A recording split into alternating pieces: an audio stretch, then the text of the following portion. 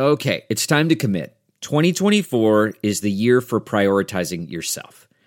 Begin your new smile journey with Byte, and you could start seeing results in just 2 to 3 weeks. Just order your at-home impression kit today for only $14.95 at Byte.com. Byte clear liners are doctor-directed and delivered to your door. Treatment costs thousands less than braces, plus they offer financing options, accept eligible insurance, and you could pay with your HSA, FSA. Get 80% off your impression kit when you use code WONDERY at Byte.com. That's BYTE.com. Start your confidence journey today with Byte. Hi, it's Jason Greenblatt on The Diplomat, brought to you by Newsweek. Today I interview Dr. Scott Atlas, the Robert Wesson Senior Fellow in Healthcare Policy at the Hoover Institution. From August to December 2020, Dr. Atlas served as a special advisor to President Trump and was a member of the White House Corona Task Force. His latest book is A Plague Upon Our House, My Fight at the White House to Stop COVID from Destroying America.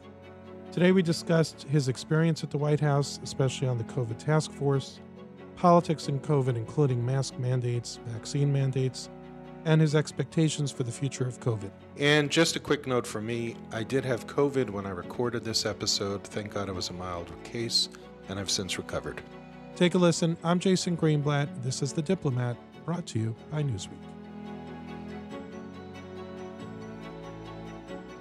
So glad to be here with Dr. Scott Atlas. I'm really appreciative that you joined. And in particular, I'll tell you, I have COVID right now. So after 2 years of being super careful, my wife and I and our 6 kids and in-law children were vigilant, I guess, almost for 2 years. At the beginning, I have asthma. One of my daughters has asthma. My then early in his 90s dad lived with us. Unfortunately, he's since passed away, though not from COVID. And we were just really vigilant. Now we came back from a vacation in Hawaii, had an amazing time, landed in New York, or New Jersey, I should say, and boom, several of us have COVID at the same time. So I have lots of questions. First of all, thank you for your service back in the government. I think I want to start the first segment by talking about your experience at the White House and the COVID task force. A lot of misinformation out there. I'd love to hear from you how it was run and what your thoughts are to sort of clear the air about a lot of misinformation and accusations. Sure. Well, thanks for having me. Sure. Here's how it all was evolving. I was asked by the White House to meet the president, to come in and see if I would even talk with him about the pandemic in, say, mid-July 2020, after about 5 months of working basically full-time doing research and writing about the pandemic.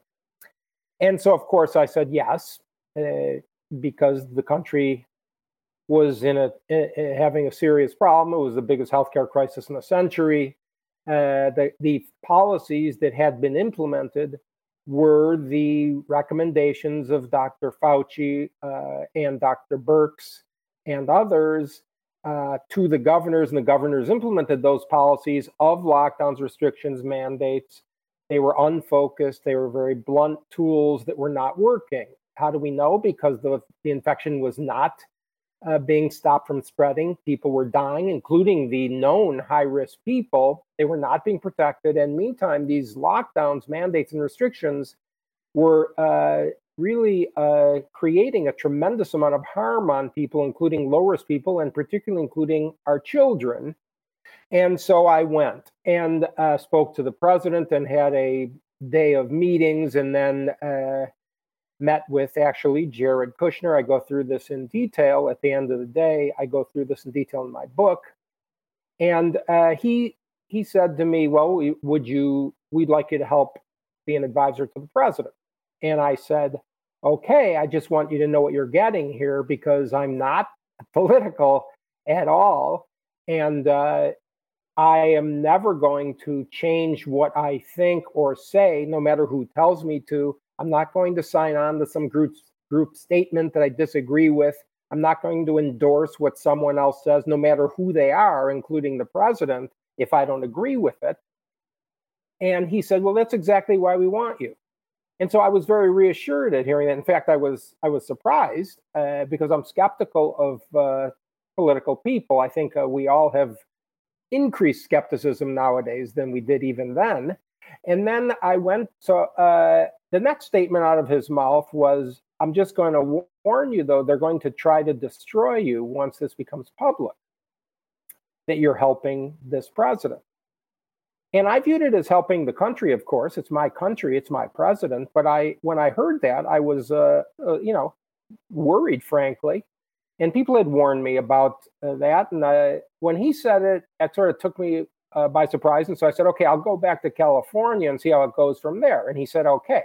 I went back to California. This is all late July 2020.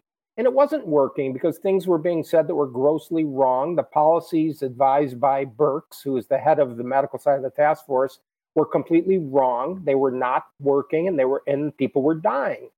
And it was impossible to have any impact from 3,000 miles away and 3 hours time zone away. And so I went back for an uncertain time to be an advisor.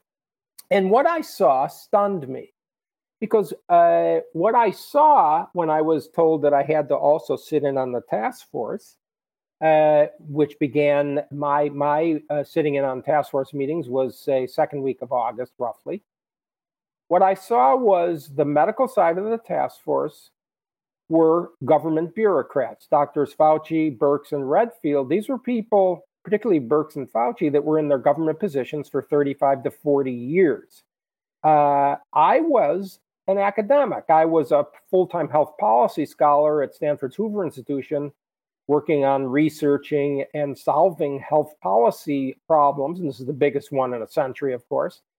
And before that, I had 25 years of academic medicine, clinical research, and teaching. And so I came in when I was at a meeting, with a stack of publications from all over the world, from the scientific journals. And I went through and I critiqued those publications when I was asked a question at these task force meetings. I would point out, okay, this study is not valid because the methods, the design of the study was inappropriate. Therefore, the conclusions are not valid. For instance, I went through and cited the data. But in what I saw there, instead of that sort of dialogue, instead of a scientific critical thinking dialogue, I was met with accusations, and only accusations. I'm an outlier, they said, or silence. They never once, in my meetings that I attended, not one time brought in scientific publications from the published journals. Not one time was there critical thinking about the data, or a critique of the data, or a critique of the papers that were published. Not one time was there any disagreement among the three of them, Doctors Birx, Fauci, Redfield, which is a red flag for a scientist. So that's just not the way scientific exchanges go. Sorry, yeah. Do you think that was because they were drinking out of a fire hose at the time, meaning it was so bad, so fast, nobody knew what to do? Or do you think that there were enough people that they should have been able to do it the way you were trying to do it? No, there is no excuse for it. And the reason I say it that way, these are people that were in charge for 5-6 months already. Even in March of 2020, April 2020, their approach was proven wrong. It was, in fact, never the approach of any pandemic in a century to use these gross lockdowns. Never. That was never the recommendation. The idea that we didn't differentiate between the people who we knew were at high risk, which are the elderly and people with a lot of risk factors who have significant comorbidities that were at high risk, and children who were proven by spring of 2020 to have healthy children have extremely low risk from COVID, period. That was known then throughout dozens of studies from all of our peer nations. Yet they, the medical side of the task force, recommended lockdowns, restrictions on behavior, quarantining asymptomatic healthy people, closing schools. Okay, that was not the right approach. It was known to be incorrect. The data was already there. It was nothing to do with drinking out of a fire hose. In fact, if they were experts, they shouldn't have done that at all. That shouldn't have been the concern. And I'll give you another significant difference, by the way, that is a very, very problematic way to conduct things if you're an expert advising the president. I said my job was not just to bring in as much data as I knew. My job was communicating with some of the world's best scientists, epidemiologists, repeatedly, almost every single day. And in fact, I organized a meeting of the people doing the research on the pandemic from coast to coast. UCLA, Harvard, Stanford, Tufts University Medical Center, pediatric infectious disease experts, medical scientists on epidemics, virus scientists, virologists, epidemiologists, to meet with the president and answer his questions, to meet with the vice president and answer his questions. I thought, okay, that's my role. Get the questions answered, bring in the people doing the research. We organized that so Dr. Birx herself could physically attend the meeting. That was the scheduling issue. We scheduled it so she could come. And then at the last second, she sent her on an email saying she's not going. She refused to attend. And then complained to the press and frankly to the House of Representatives, claiming that there were, quote, parallel streams of information, unquote, coming to the president that weren't through her. Well, I mean, I'm not a filter of information to the president. My role is to bring in more information. In fact, that was a very fruitful discussion. He got a lot of questions that he had answered. So no, it's not drinking through a fire hose. It's simply the behavior of a bureaucrat more concerned with things that were not. If you're not, let's put it this way, if you're not up to speed and able to talk with outside experts who are doing the research, if you're not able to engage in that kind of discussion, even if you disagree with them, then you shouldn't even be at the table. So we talked a lot about, I guess, intra-federal government disorganization, perhaps, infighting. How hard was it for the White House, for the task force, for people like you to coordinate with state agencies? Well, I had a very different experience than the other people on the task force because I'm an outsider. And I mean that in the truest sense of the word. And that was also, I would say, a naive position. I was a naive outsider. I again, did not have decades of building these friendships with the people in the agencies. You have to remember, this is a massive bureaucracy. It's a politicized environment, internal politics. I'm not even talking about the politics on the superficial level that we think about it, although it was an election year, and I think that was also a problem. So I'll give you an example. We see this in the uncovered emails that came out on FOIA requests of Fauci and Francis Collins, head of the NIH, where Francis Collins and Dr. Fauci were going back and forth using the media to smear scientists who they disagreed with. Okay, this was going on back when I was there, okay, in the summer of 2020 and then the fall of 2020. I didn't even know this at the time.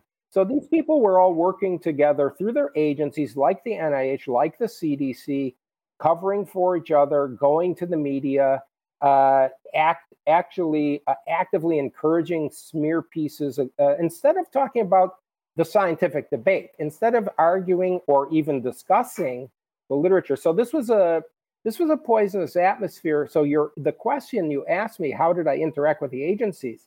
Okay, well, I did my best to interact. I did have some successful interactions. I would say that my interaction with Seema Verma, who was the director of CMS, the Centers for Medicare and Medicaid Services, we worked together well at getting things done that did increase the protection of the elderly finally when I was there. I mean, you have to realize when I came in, I said, I'm not for blanket lockdowns and like they were focusing on stopping COVID-19 at all costs. I was for something that I had called targeted protection back in the spring of 2020, which didn't mean let the infection spread. It meant augment the protection of the elderly and the high-risk people. And so when I said that, most of the people in the task force got angry and said, we're already doing everything that we could do. And I said, really, how often are you testing in the nursing homes? Because we know the workers entering nursing homes were bringing in all the cases. That's basically how that was known because obviously the nursing home residents are living inside. And so these nursing homes were hot buckets of risk. This was known from all infections, including all previous coronavirus infections, including even the common cold. They're really tinderbox of risk. I said, how often are you doing testing of the nursing home workers? And the answer was once per week. And I said, well, that's nowhere near enough. You have to be testing nursing home workers 3 times a week, 5 times a week, every day if necessary, if there's a lot of cases in the area. So with Verma, we got that increase. We started monitoring in a very micro way all of the sort of metropolitan areas, and we worked together getting more tests sent to nursing homes, getting more tests sent to senior centers, which are non-residential places where seniors who are high risk frequent. We got more tests sent to historically Black colleges and universities. Why? Because their faculty have more risk factors. They're at higher risk. And so I wanted monitoring done from Medicare of high-risk people because, of course, the Medicare patients are not only the high-risk people, we also know who are the sicker Medicare patients. So I wanted them to be alerted when their community had a lot of infection cases going on. And we got a lot of things done on that level. So we did get some positive things done to increase the protection of the elderly. But in terms of working with the other agencies, I mean, what I saw was the CDC, led by Dr. Redfield, putting up testing guidelines, taking them down, putting them back up, reacting in a very disorganized way. I was, and still am, a very, very negative about what's going on in our public health agencies. I'm also negative that the NIH did not conduct the clinical trials on easily available, safe, FDA-approved drugs early on. We should have known by summer of 2020, the clinical trials should have been done on ivermectin and hydroxychloroquine immediately. Whether they work or not, those drugs have a mechanism of action that suggested back then that they might work, yet that was a politicized environment. Instead of doing that, the NIH just simply didn't do those clinical trials. That could have been done easily. These drugs are FDA approved already. These drugs are so safe that in some countries they're over the counter, but they were claimed to be very dangerous. Lots of things were entering into the equation that really were gross errors by our federal public health agencies, and hence we have lost trust in these agencies. We're going to take a break for a minute. I'm Jason Greenblatt on The Diplomat with Dr. Scott Atlas. Join us when we continue this conversation about politics and COVID.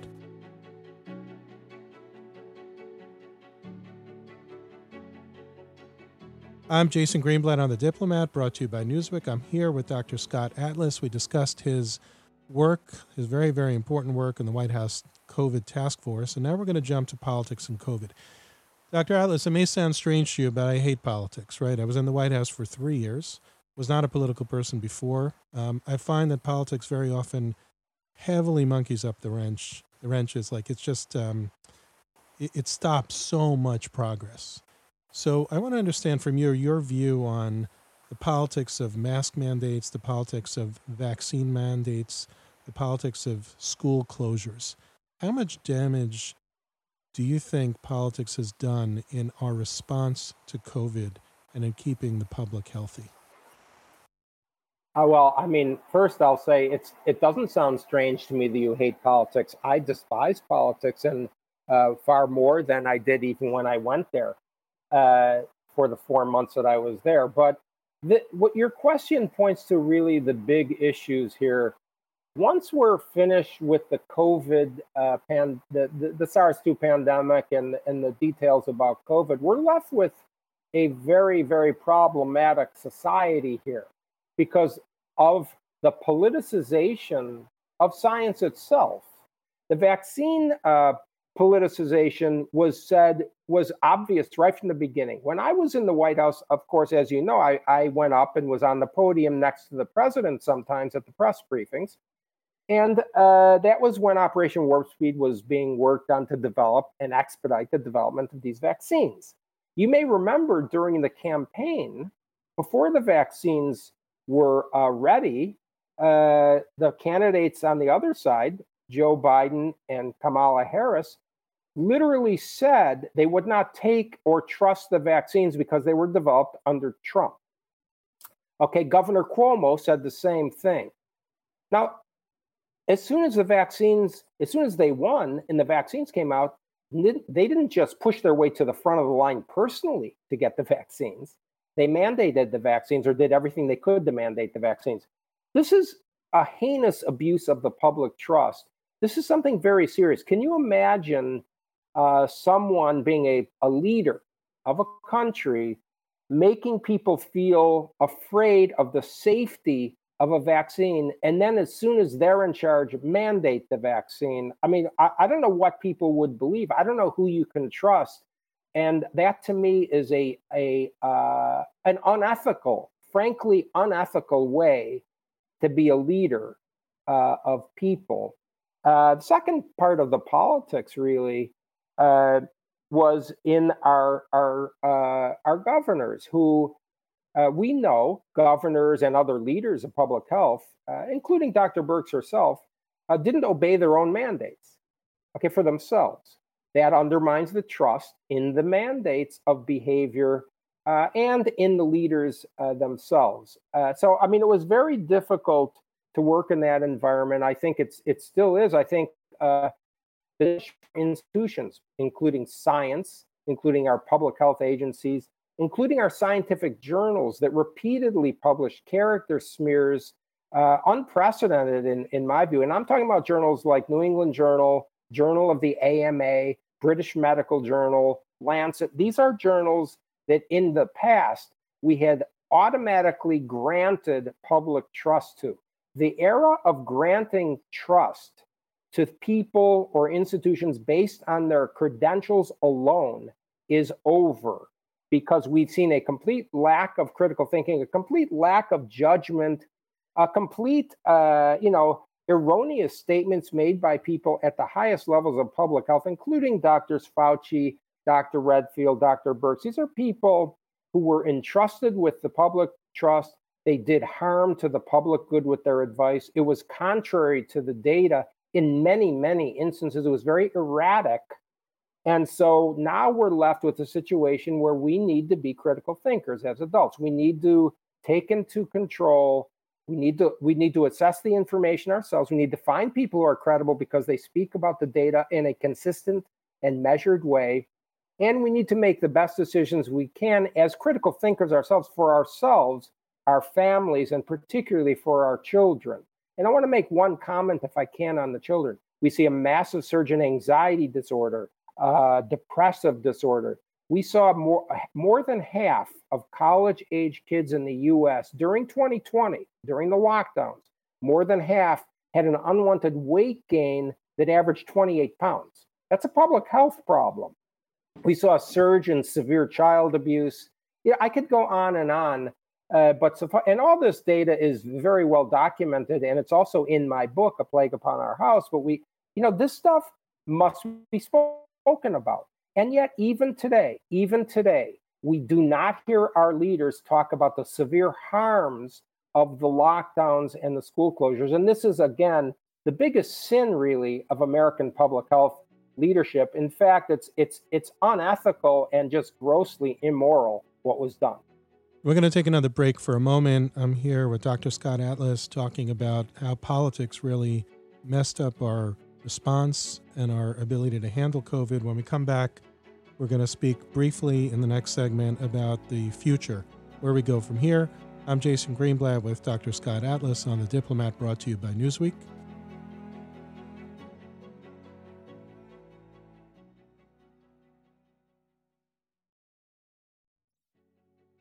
We're back on The Diplomat, brought to you by Newsweek. I'm Jason Greenblatt. Last question, Dr. Atlas. Going forward, right?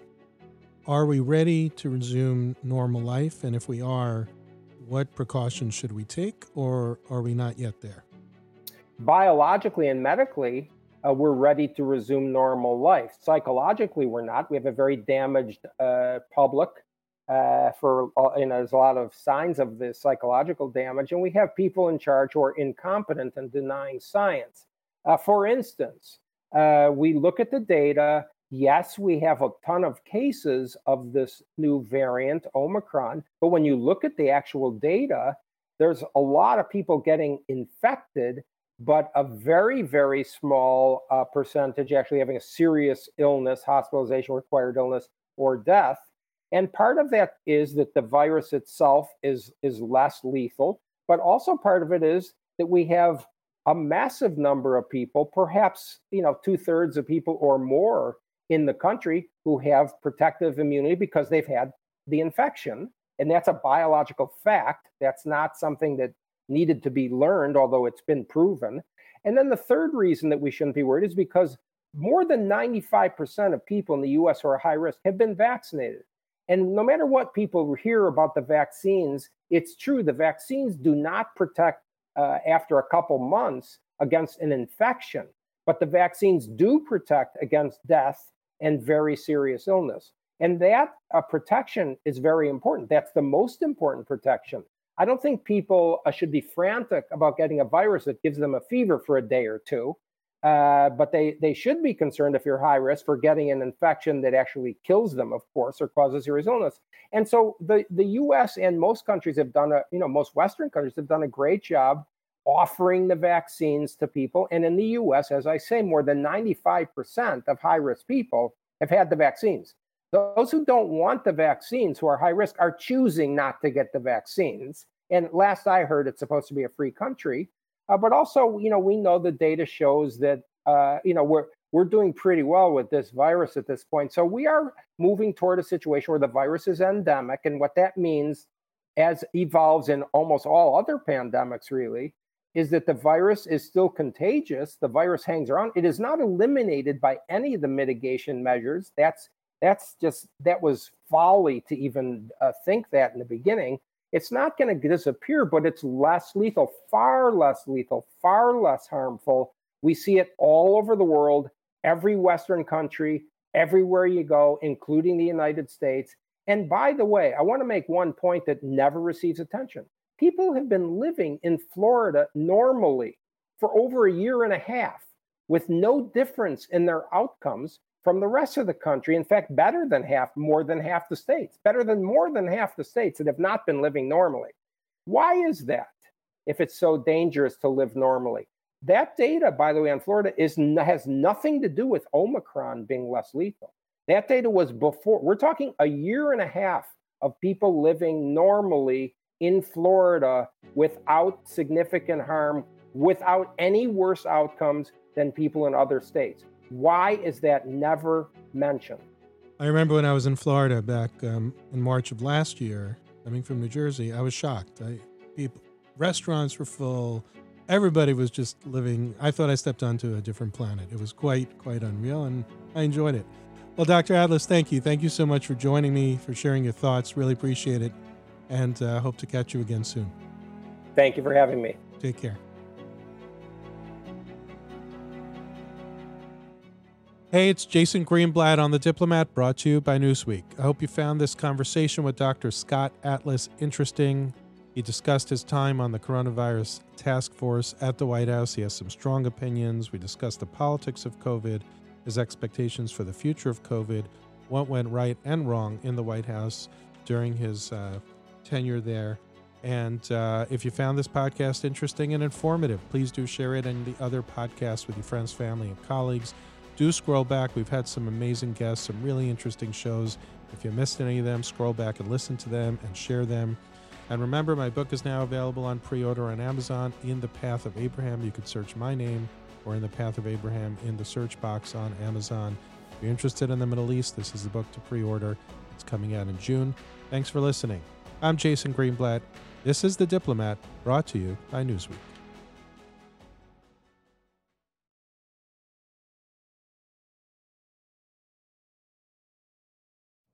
You know how to book flights and hotels. All you're missing is a tool to plan the travel experiences you'll have once you arrive. That's why you need Viator. Book guided tours, activities, excursions, and more in one place to make your trip truly unforgettable. Viator has over 300,000 travel experiences to choose from. Everything from simple tours to extreme adventures and all the niche, interesting stuff in between. So you can plan something that everyone you're traveling with will enjoy. Real traveler reviews give the inside scoop from people who've already been on the experiences you're considering. So you can plan with confidence. Free cancellation helps you plan for the unexpected. And 24/7 customer support means you can travel worry-free. Download the Viator app now and use code Viator10 for 10% off your first booking in the app. Find travel experiences for you. Do more with Viator.